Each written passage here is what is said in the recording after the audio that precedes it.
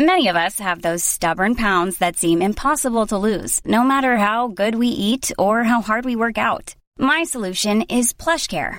PlushCare is a leading telehealth provider with doctors who are there for you day and night to partner with you in your weight loss journey. They can prescribe FDA-approved weight loss medications like Wegovy and Zepbound for those who qualify.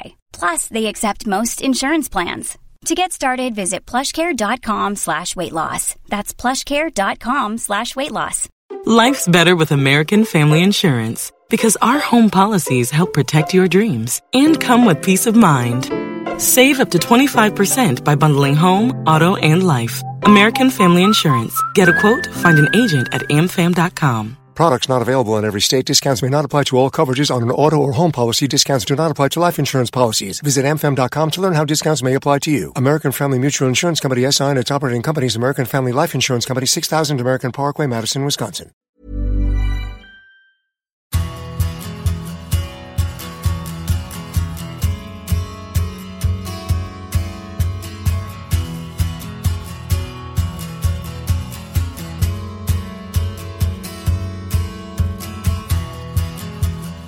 Hello and welcome to University Challenge. Your starter for 10 is, which theme have we picked out here? Who are these strange beings? That was my Carl Sagan impersonation, just in case you didn't get it. This one is about the Gaffer, whoever he may be.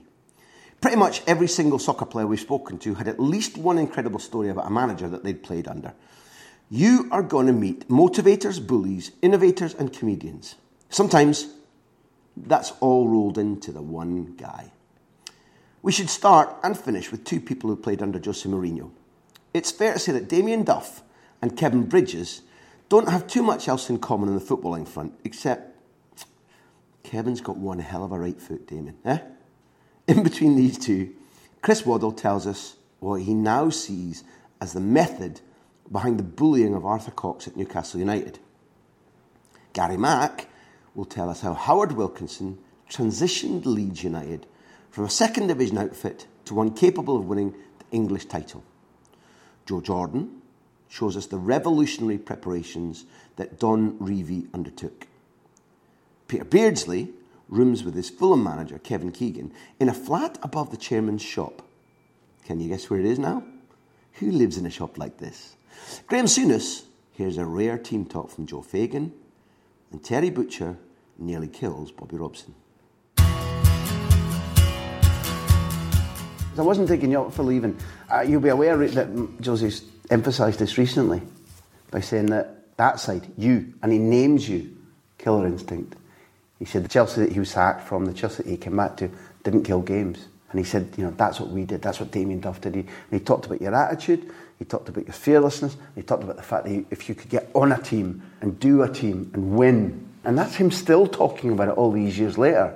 So all I meant was it was no way derogatory about the decision to leave. I didn't know about that meeting, but when he said you'd be in my team, he meant it, and he still feels that way. And I think that's a major, you can't put it in the bank praise. And I think maybe through your career that's not been the thing you've sought most, but it's pretty sincere, it's pretty serious praise from him. Yeah, I've said...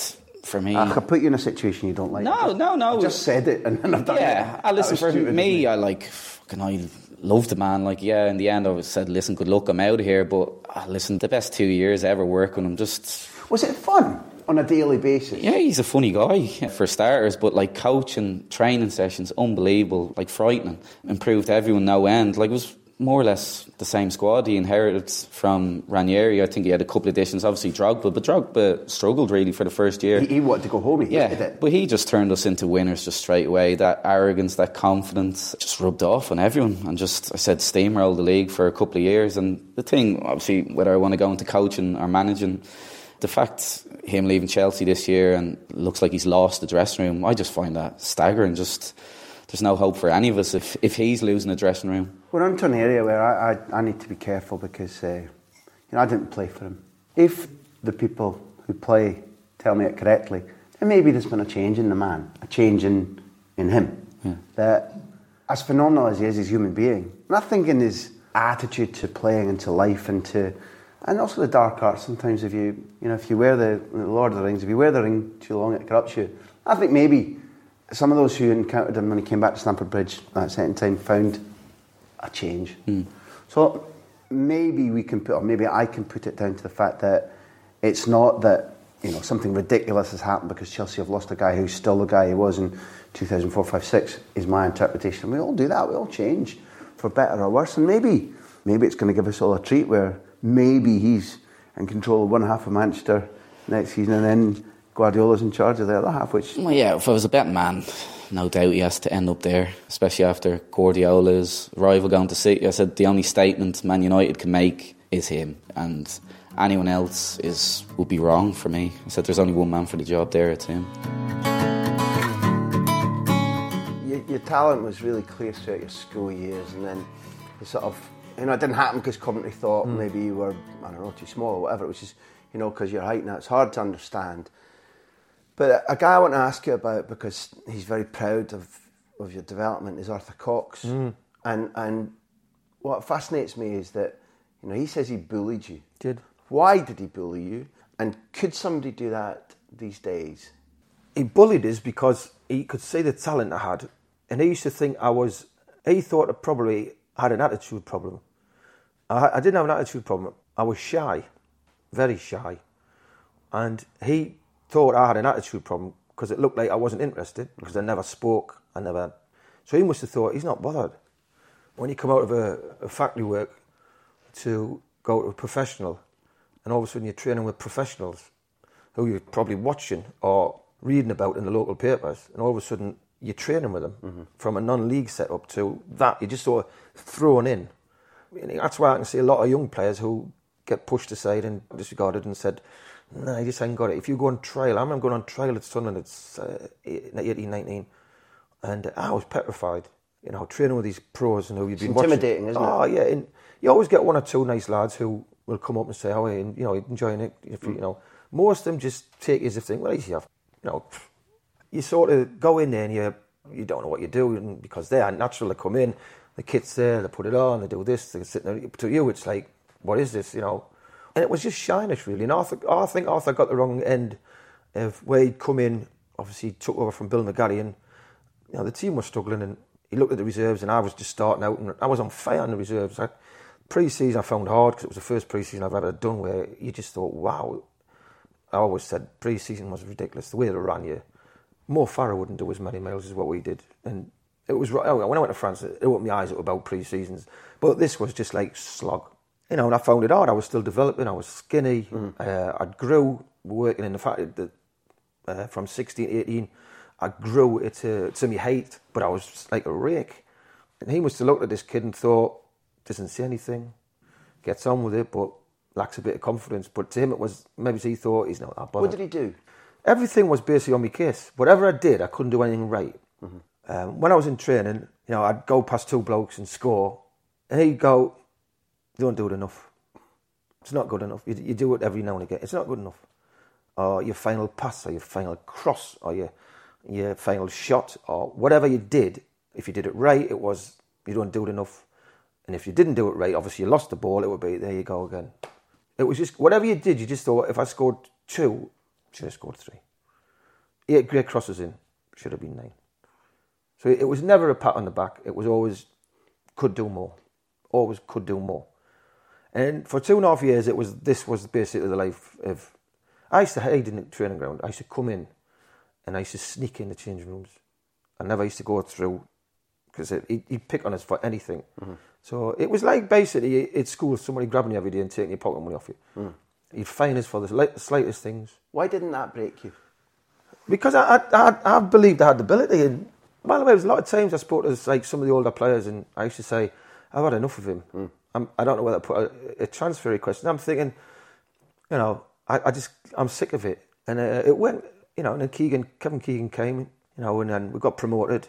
It was basically that year we got promoted. It was like 2.5 years into it of playing, where he actually came up was one day and he went, pennies dropped. But then after that was sort of but I don't want you to take your foot off the gas. You know, that type of thing. But he says, the pennies dropped, you're consistent now. Which for him, that must have been a big thing for him to say. Yeah. You know, it was like, what, you're actually praising us. It took 2.5 years to get a pat on the back. And he just said, you've got the consistency now, you've got, what he might have thought was attitude of, it doesn't matter if it happens, it doesn't matter. It did matter to us. But maybe it's my body language and the way I was. Maybe it's that he thought I wasn't as interested or as focused or the passion and desire what you need to go and succeed in football. I did have it. It was just I was shy. But he obviously took it the other way. This is out of equilibrium because it's going to be far more pleasant for me than it is for you, and I know that from experience because, Gary, you've always been able to talk as interestingly and intelligently and elegantly about football as you were able to play it. That's not final because you're going to go and improve that over the next hour. But I've always thought, or certainly it's intrigued me, I grew up, apart from being mad about Aberdeen, which I still am, even madder as I get older and stupider, because of Eddie Gray, mostly, really. Yeah. To a less extent, Joe and Billy Bremner and Harvey, and I like Leeds. Yeah. At a time, I felt like the only person outside Leeds in those days who liked Leeds because they...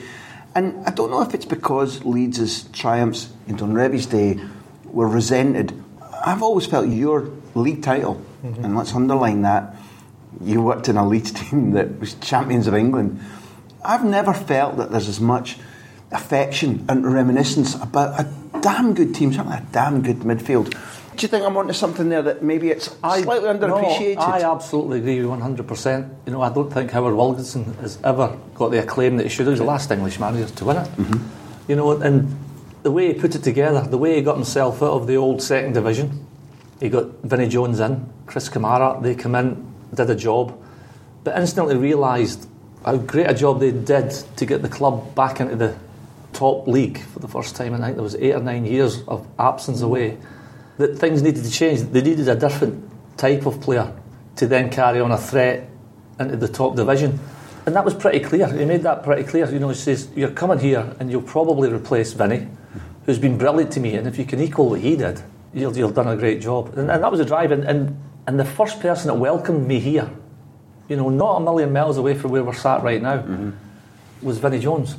And he knew I was brought in to replace him. But it tells you a little bit something different about the guy. You know, he was a humble fella. And he sent a car to pick me up, and he showed me the city in one fell swoop, you know, which ended up maybe in a late bar that evening. But that's the type of guy Vinnie was. It was a realisation that his type of player was needed to get Leeds out of the old second division. But then there was going to be a wee change on how Leeds were going to approach, you know, attacking the old first division. Yeah, there I was going to segue into, because I have a fascination about Don, and because you were there, because Eddie Gray, I thought when I was growing up, I thought was a genius. I would have paid everything I ever had to watch Eddie Gray play because he was so good. But when you throw in yourself and eventually David Harvey and Gordon McQueen, Peter Lorimer, Leeds were a side I followed all the time, right from my earliest days. But I haven't really understood Don Revie well, and didn't know until very recently that as a footballer himself, before we even talk about what he was as a leader or an organiser or a builder of a club and a coach, that he'd been a very, very good player. He was the Football Writers' Player of the Year in 55 at City. Described, I never saw it obviously, as a sort of Hidiguchi, this deep-lying striker. Yeah. That there's nothing new under the sun. We all got very excited about Messi being moved deep. And so if Bobby was his representative on the pitch, describe the man that you met who signed you, having seen you playing at centre-half for Morton against Jeff Assel in a friendly, which would have been an experience at the time. Yeah, it would have. It was the first and only time I played centre-half, but I think he came with Maurice Lindley that night. I'll never forget it. Anglo-Scottish singing. I must have done all right. I think we got a draw. But he was a meticulous guy, someone that had a presence, never missed a trick, knew everything that was going on, somebody you would play for, someone who you would trust, someone you thought they'd look after you. Loved his football, loved his team, loved his players. He got a little bit of criticism, I suppose you could call it criticism, for his thoughts and his actions and his preparations on the opposition. I never thought that was a big deal, you know. I think it was exaggerated a bit. He did pay respect to the opposition. But no, if Just explain what you mean by that, because there'll be a lot of people don't understand what he might have been criticised for in terms of his preparation. Well, like I think when he went to England and all these other players, they hadn't come across it before, where there was maybe a dossier on a player or a dossier on the team, an insight into who you were playing against and how they played, what their strengths were, what their weaknesses were. And Don had that, but I can't really remember sitting down and getting a dossier in writing. He may have done it when he went to England. Maybe these players were there for 3 or 4 days. He maybe thought he had to get it into print. But I do remember sat there. We would have a pre-match meal. I think it was the Manor House in Leeds, and then we'd come back down Ellen Road, and we would be in the lounge. He had a players' lounge in Ellen Road, and we'd all sit down. He would be announced. He would go, and then he would eventually announce the team. But he would get us in there and watch the TV or lead up to grandstand, whatever it was, and then he would talk through the game that they were going to get involved in at 3 o'clock, and he would maybe enlighten you on what he thought you needed to know regarding the opposition, whether it was an individual or what they were going to face as a player or as a team, you know. But that's taken for granted now. But he did that. It is now, Joe. But I'm listening to what you've said about Bobby and Eric, what you learned, the habits you learned at Morton. Although this was a big step for even a talented young man, it was still a big step you'd made. I imagine that when these things were happening and he was briefing you all, at the time it made perfect common sense to you that you would prepare. Is that fair, or was it did it feel a bit new and odd? Not really, because when I went to Leeds, everything at Leeds was professional. It was the way that, and I wouldn't know. I couldn't really compare it with. All I could compare with Morton, and I've got to say Morton were all right. But I was part time at Morton, and I was only full time for 2 or 3 months. But everything at Morton was fine. But when I went to Leeds, everything was professional. Everything was what had to be done was done. It was run with the same habits and disciplines that Don Revie gave to the players, and the players took that on board when they crossed the line. And I think that was one of their big strengths, you know, to be, because now, again, as time is shown, and unless you have these values in a football team and club, you cannot be successful. And you cannot be successful for a period of time. You have got to have a philosophy. You've got to have a way of playing. You've got to have a way of running the club.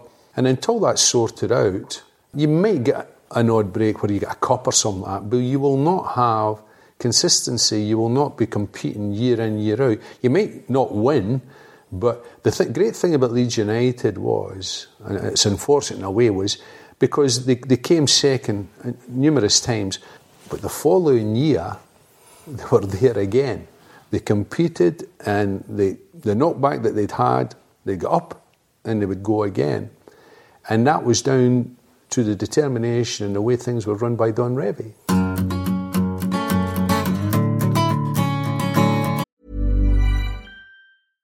Life's better with American Family Insurance because our home policies help protect your dreams and come with peace of mind.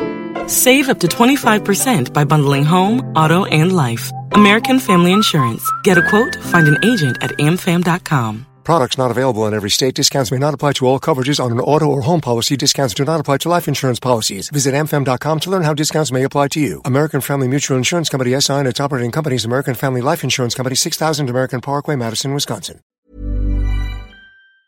I remember Walter Smith saying to me one day, "Don't get Jim angry," and Fergie saying the same.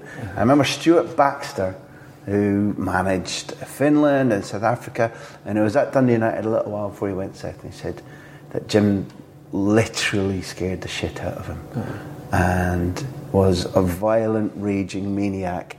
And he formed part of the new firm, broke the old firm, took Dundee United within inches, I think they were cheated, of the European Cup final against Liverpool. And you and he had ups and downs. Frankie's question: Paddy Connolly, Jim McLean. Paddy was a teammate of mine at Dundee United and still a very good friend of mine, actually. One of my best friends in football, to be fair. And I think there was a common bond between a lot of the younger players at Dundee United because of the environment that we were in. You know, it was a very harsh environment. It was not harsh in terms of the day-to-day of being a professional footballer, of course, that's not harsh. But in terms of, you know, the level of criticism, you know, and you know, how you were treated at times when you were out of the team was so harsh at times, and you felt so, you never got a valid reason, you know what I mean? You could just be cast aside. Sometimes you were cast aside for months. You know, I was cast aside for about 7 months at Dundee United, where I barely played a game over a contract dispute. You know, I was in the last year, just totally cast aside.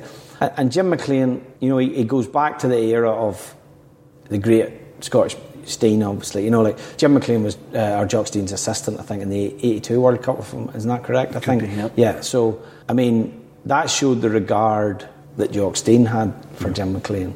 And Jim McLean was a genius in many ways. He was ahead of his time. You know, he always looked at every angle at trying to make things better. You know what I mean? Like when you look back, like sports science, strength and conditioning, psychology, we were exposed to all of those things at Dundee United. All of them. We trained hard. We were given, you know, we were constantly from above. You know, you don't do enough. You don't do enough. You are too privileged. You constantly that you were hit with that constantly. You know what I mean? You need to do more. And in many ways, it was right. The only problem was the delivery of the message was always so harsh, and how it was delivered to you is that you probably, if it had been delivered with a little bit more softer touch to it, a little bit more empathy with you, you know, I know you're going through a tough time here, but we can get you. It was always done in such a harsh way that, you know, players tended to drift away from it. From a club point of view, like Jim, I mean, basically as a manager, you couldn't have. He created the perfect situation. You know, he had long-term contracts for players. The players who played in the team got the most money. So he had always got that stranglehold. Like there was no one at Dundee United strolling about on big wages, not contributing, like what you get in the modern game now. And he put that all together. You know, he gave himself such a amount of control at the club that through the contractual situation, obviously the board situation, all of those kind of things, that basically it was his club. It was his club. And so how he managed the players, he was answerable to no one really in relation to that. You know, it wasn't as if you were in a situation and say, well, I think I've been harshly treated here by the manager, I might, you know, speak to the board or whatever. That didn't exist. You just were like, you were harshly treated, get on with it. I take you back to playing for Fulham and moving in with the boss. Yes. Being a squatter in a flat above Harrods. Incredible. It's alleged that your duties were the cooking. Absolutely. I want to know, what did you cook? What was your speciality dish? And what does King Kevin like to eat of a Thursday night? Baked beans on toast or what? I tell you what's the funniest of all, Graham. You know London very well, so you know where we are. Knightsbridge. Yeah, absolutely. Nice. Unbelievable. Honestly, incredible. Obviously, Kevin was the manager. I was a player.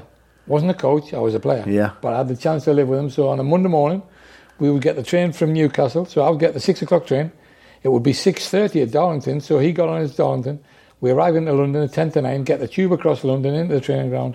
And then that was us for the rest of the week. So training ground, Harrods, training ground, Harrods. So anyway, what happened was, basically, he said, you're in charge of food, Pedro. So I could stay at the training ground all day, and he would have meetings with Mr. Fayed.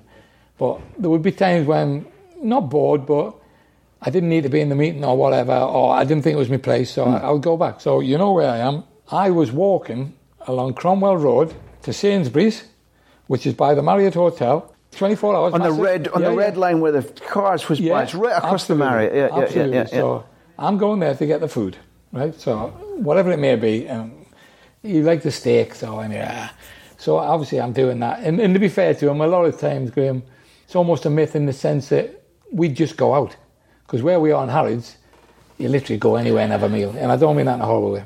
So anyway, we're doing this. But anyway, he said to me one day, he said, Pedro, what's the story with the food? Where are you getting the food from? I said, well, Sainsbury's that we drive past to on the training ground run, on the right, you know, about a mile up the road. You're kidding me. I said, well, not in a horrible way. Where the fuck am I supposed to get it? So anyway, he said, I've got a Harrods card. So like, wow, you're telling me I've been there 3 months, walking up and down this road. I've got a Harrods card. Hold on. Not with 2 shopping bags and a ball. To be fair, I didn't have a ball this time. I did have the bags. That was when they give you bags for free. Yeah.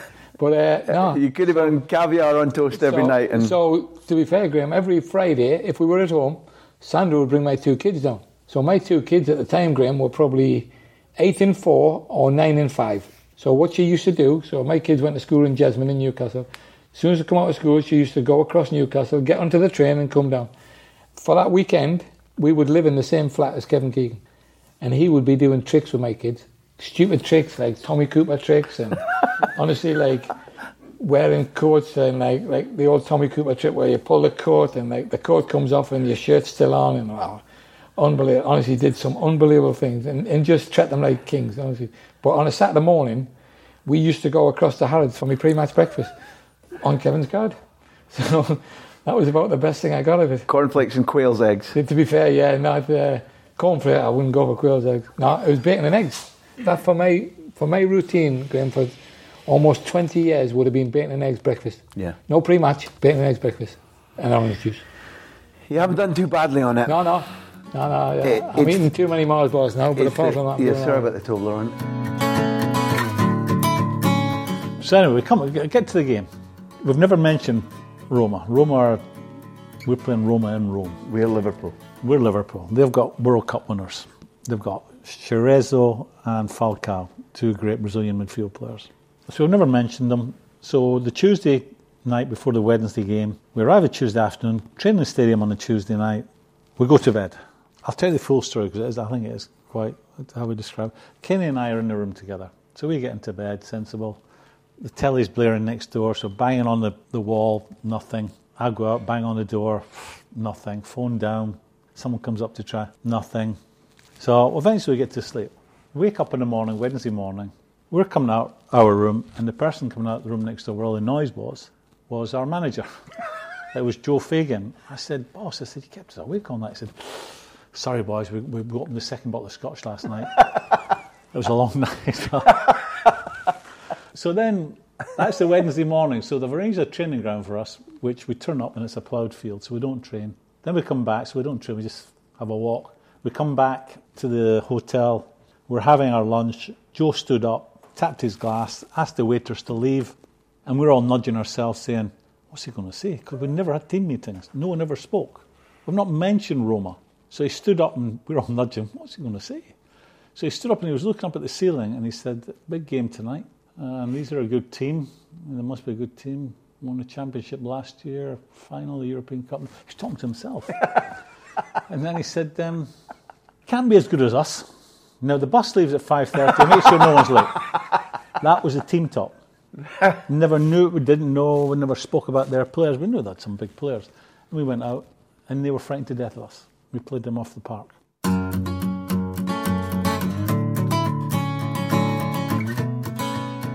Was he much of a disciplinarian? Yeah, he was. Yeah, he was quite tough. Or sometimes Really? very tough. Yeah, very tough. I mean, I remember 1990 in the World Cup. There's a great story with Gazza and Chrissy Waddle where we've organised a players' night out. This is like 4 days before the Republic of Ireland game in Sardinia. So me and Chris Woods did a bit of a recce a few days before, found the bar. So he said to Chrissy Waddle, come on, Chrissy Waddle and Gazza, come on, let's go down there for a few drinks. So the word got about, and in the end it was about 9 or 10 of us, like John Barnes and Brian Robson and everybody else. Chris Woods was my roommate, so we all went down, organised the cars, got down there and came back. As we came back at midnight, wherever it was, because you think you're invisible, I had a good few, about 6 or 7 pints, because it was a bit stir crazy in the World Cup prior to the first game.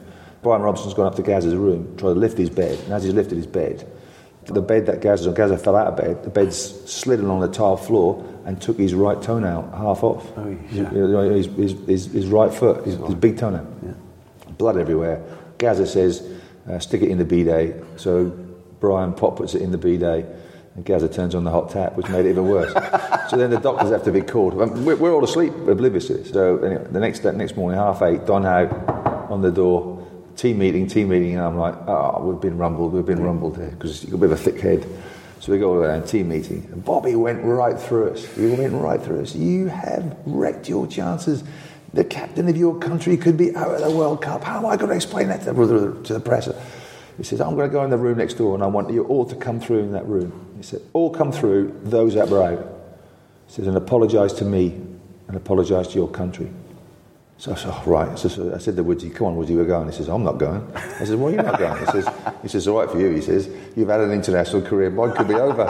He said, I've not had one yet. Mark man. So you think, I'm going to go through. So I went through to the next door. And I had a bit of a beard at the time, because I think I was on the verge of not playing and all that sort of thing in the World Cup, 1990. So, because Mark Wright was there and Des Walker was there. And so it was a really good squad. Yeah. So I go through, and then Chrissy Waddle standing behind Bobby Robson with Gaza.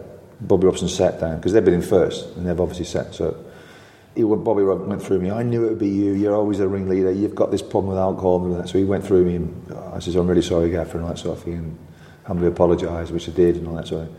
And then Gazza's behind the Gaffer, and he's making faces at me. I'm getting angry, and he's making some stupid face, so I start laughing. And that made Bobby worse, because it's not a funny thing. It's no laughing matter, Butcher, and all this. So anyway, he finished it off. He said, and then what his finishing line was, and another thing, Butcher, you're ugly. Of course, Gazza and Chrissy Waddle just burst out laughing. And he says, right, now go, clear off, and bring the next ones in. And I don't know who else came. Gazza went out before me, and I've chased Gazza around the pool trying to kill him. I got hold of him eventually and batted him, but I thought only Bobby could go off. Only Bobby could do that. Off like, yeah. There was an expletive there, so I didn't put it in. And you're beep ugly. But he was so funny. Some of the things he used to say would just make you laugh. He didn't deliberately be funny, but sometimes he used to say the funniest things, and we'd be rolling around laughing and all that sort of thing. What was it with him in names? How on earth? Because he was a bright, intelligent, curious man. Look what the heck he did in having gone abroad and won trophies in Portugal, Holland, Spain. But he couldn't get names. Did that not seem a bit strange? The famous one is that he's manager of England. In the lift. Brian's captain of England. Bobby comes down and, morning Bobby. No, morning Brian. Morning Bobby. Morning Bobby, and Brian's like, says, no boss. Yeah. I'm Brian, you're Bobby. That's true. Because there's another story about him in the World Cup in 1986. We went to Colorado Springs for high altitude training, the Air Force Academy base and that sort of thing, Top Gun base. So we were there and having a great time. Fantastic facility. He comes along, he says, I forgot my boots. Everybody got size 9 boots, they're spare ones. So Glenn Hoddle said, I've got a brand new pair, Bobby. Boom, Adidas, I think they went through him and he caught it. So we did a 2-hour session, which we were doing then to acclimatise for Mexico. And Bobby comes back in, he says, he threw it back at Glenn. He says, they're never 9. He says, that's a number upside down, it should be 6. So he says, you're joking, they're brand new. He says, I know, but my feet are killing me. So Glenn has a look, and because they're brand new boots, in the boots is still the paper. And then the whole Bobby had read about the whole training session with the paper in the boots. It was sensational. I mean, they're legendary tales, but the players love him more for it, because at the end of the day, he doesn't mean to be funny, and he some of the things he said and did, honestly, are priceless. They really were. But that bonded you towards him even more, because it was like, there but for the grace of God go I, sort of thing. Only one man in this room has been coached by Jose Mourinho. That's right. Did you make your peace with him after Seville? And did you see a different side of the Jose Mourinho that I saw when he was the Real Madrid manager and he was caught up in Machiavelli and stuff? He was an angry man in those days. The soccer aid thing, the offer came in. My agent phoned me up and just goes, do you play football? And I was just going, well, I play a bit of 5-a-sides at Goals in Drumchapel. What do you mean by football? And he's going, it's basically soccer aids every 2 years, and they're looking for like a rest of the world celebrities and whatever. So I'm always a bit like celebrity stuff. It's like I don't really see myself as that. Anyway, that's my own sort of neurosis or whatever you want to call it. I said, who's playing? I don't want to hear the celebrities. Who's the footballers? And he's going to Clarence Seedorf, Edwin van der Sar, Jaap Stam, Alessandro Del Piero, Andrei Shevchenko, coached by Mourinho. And he goes, they need you for training for 4 days and then the game on the Sunday. And I'm going, wow, obviously I'll play. I've never been on an 11-a-side pitch before, except for a few daft kickabout games and like other comedy festivals and stuff, so I signed up for it. You're thinking, right, surely Mourinho's not going to show up every day. So we got there on the Monday, there was a welcome night. I get in the lift, I dump my bags in the hotel, get told the penthouse of the hotel's the welcome drinks night. Dump my bag, get in the lift door opens and I went to walk out, presuming it was my floor, and it was Mourinho and his assistant kind of looking about a bit lost. And I was like, I never knew what to say, I was just going, Josie. And he goes, are you going to the penthouse? And I was like, yes mate, the soccer aid, because I had the polo shirt on. And he's in the lift, just kind of, I was like, looking forward to this week. And he's going, yeah, it should be fun, it's a bit of small talk. I thought that'd maybe be the last I would see him, but the next day, he's there every day training, first guy there, doing the training drills. I had quite a tight hamstring, right? So I had to tell the physio that I'd been trying to get fit for it, and then trying to get fit, I'd end up even less fit. I'd pulled a muscle or whatever. So I get told I had an underactive glute, and I couldn't train. An underactive glute. That's something my mom would call me when I was refusing to get out of bed. So I had to get acupuncture, and it was Fulham's training ground. So the physios are like, putting needles in. Even the novelty of that, like in Jamie Redknapp, he was getting treatment. There we go, stereotypes. He was getting the treatment beside me, so I'm on the treatment table and just wow. A bit of years going right. The novelty of getting treatment wears off pretty fast when Mourinho's out there taking a training session. So on the last day, I managed to get training, and I scored a goal, right? But it was only because I'd maybe did myself a discredit. In the training, Mourinho was like showing us how to take an offensive corner, right? So how to take it out. Basically, offensive corners and defence. We're working on the defence, and then a corner was coming in. So I was in the team, like the non-bib, so it's our team's corner. So he's telling me where I have to be. He's showing me these notepads and stuff, but I'm like, I can't believe you're talking to me, mate, rather than following his instructions. So I never knew what to do, right? So Seedorf's taking the corner, and I'm going, what do you say when you're looking for the ball? It's not like goals on a Tuesday night in Chapel shouting Craigie or something. So I'm going, what do you say? So I'm going like, Clarence, and before it was even out my mouth, he just zinged this past to me, and it was coming far too. I'm panicking, I'm not able to control this. So I only because I hadn't followed Mourinho's instructions, I came short for the corner rather than go to the edge of the box. I was just knackered to even get into the box. So Mourinho, he must have thought I went against him, but maybe I liked that, expressing myself a wee bit, right? So I've shouted Clarence, he's knocked the ball to me, so I feel like a kind of angle just to the right of the goal. I've kind of curled it up, and I've just hit it because I was panicking about being unable to control it. So I've just put a toe through it, but it's went right up, like a Beckham, right in the side net on the far away goal. In the net, everybody's cheering. I swear to God this happened. I know it seems like bullshit. I think it was on the highlights package, right? On the build-up show. They're all applauding. Mourinho's going, where has that been all week? My secret weapon. I can't believe it. And Clarence is giving me a high five, going, nice goal, man. But I didn't want to tell them, obviously. So in the canteen afterwards, Van der Sar walks up and he goes, nice goal, man. And I was like, oh, cheers, Edwin. And he's going, it's hard to read the miss hits. I'm going, you big prick. So I mentioned the two Nakamura put by him, and he's laughing. But anyway, I sat beside Mourinho on the bus up from London to Manchester on the day of the game. Where you play at? Old Trafford. Old Trafford. So on the Saturday, it was funny. Mourinho was telling us that anybody that's late on the bus at Chelsea, they just get told to get a taxi. The bus leaves on time, no matter where they... So we're waiting for ages. Nobody knows who we're waiting on. Mourinho, he sits at the back of the bus, which I quite liked, rather than the Gaffer at the front. One of the BAM fans sits up the back. So he's going, who are we waiting on, man? Fucking hell, who are we waiting on? And it turns out it was Adam Richman for Man vs Food. Okay. So he walks on, and Mourinho sees it was...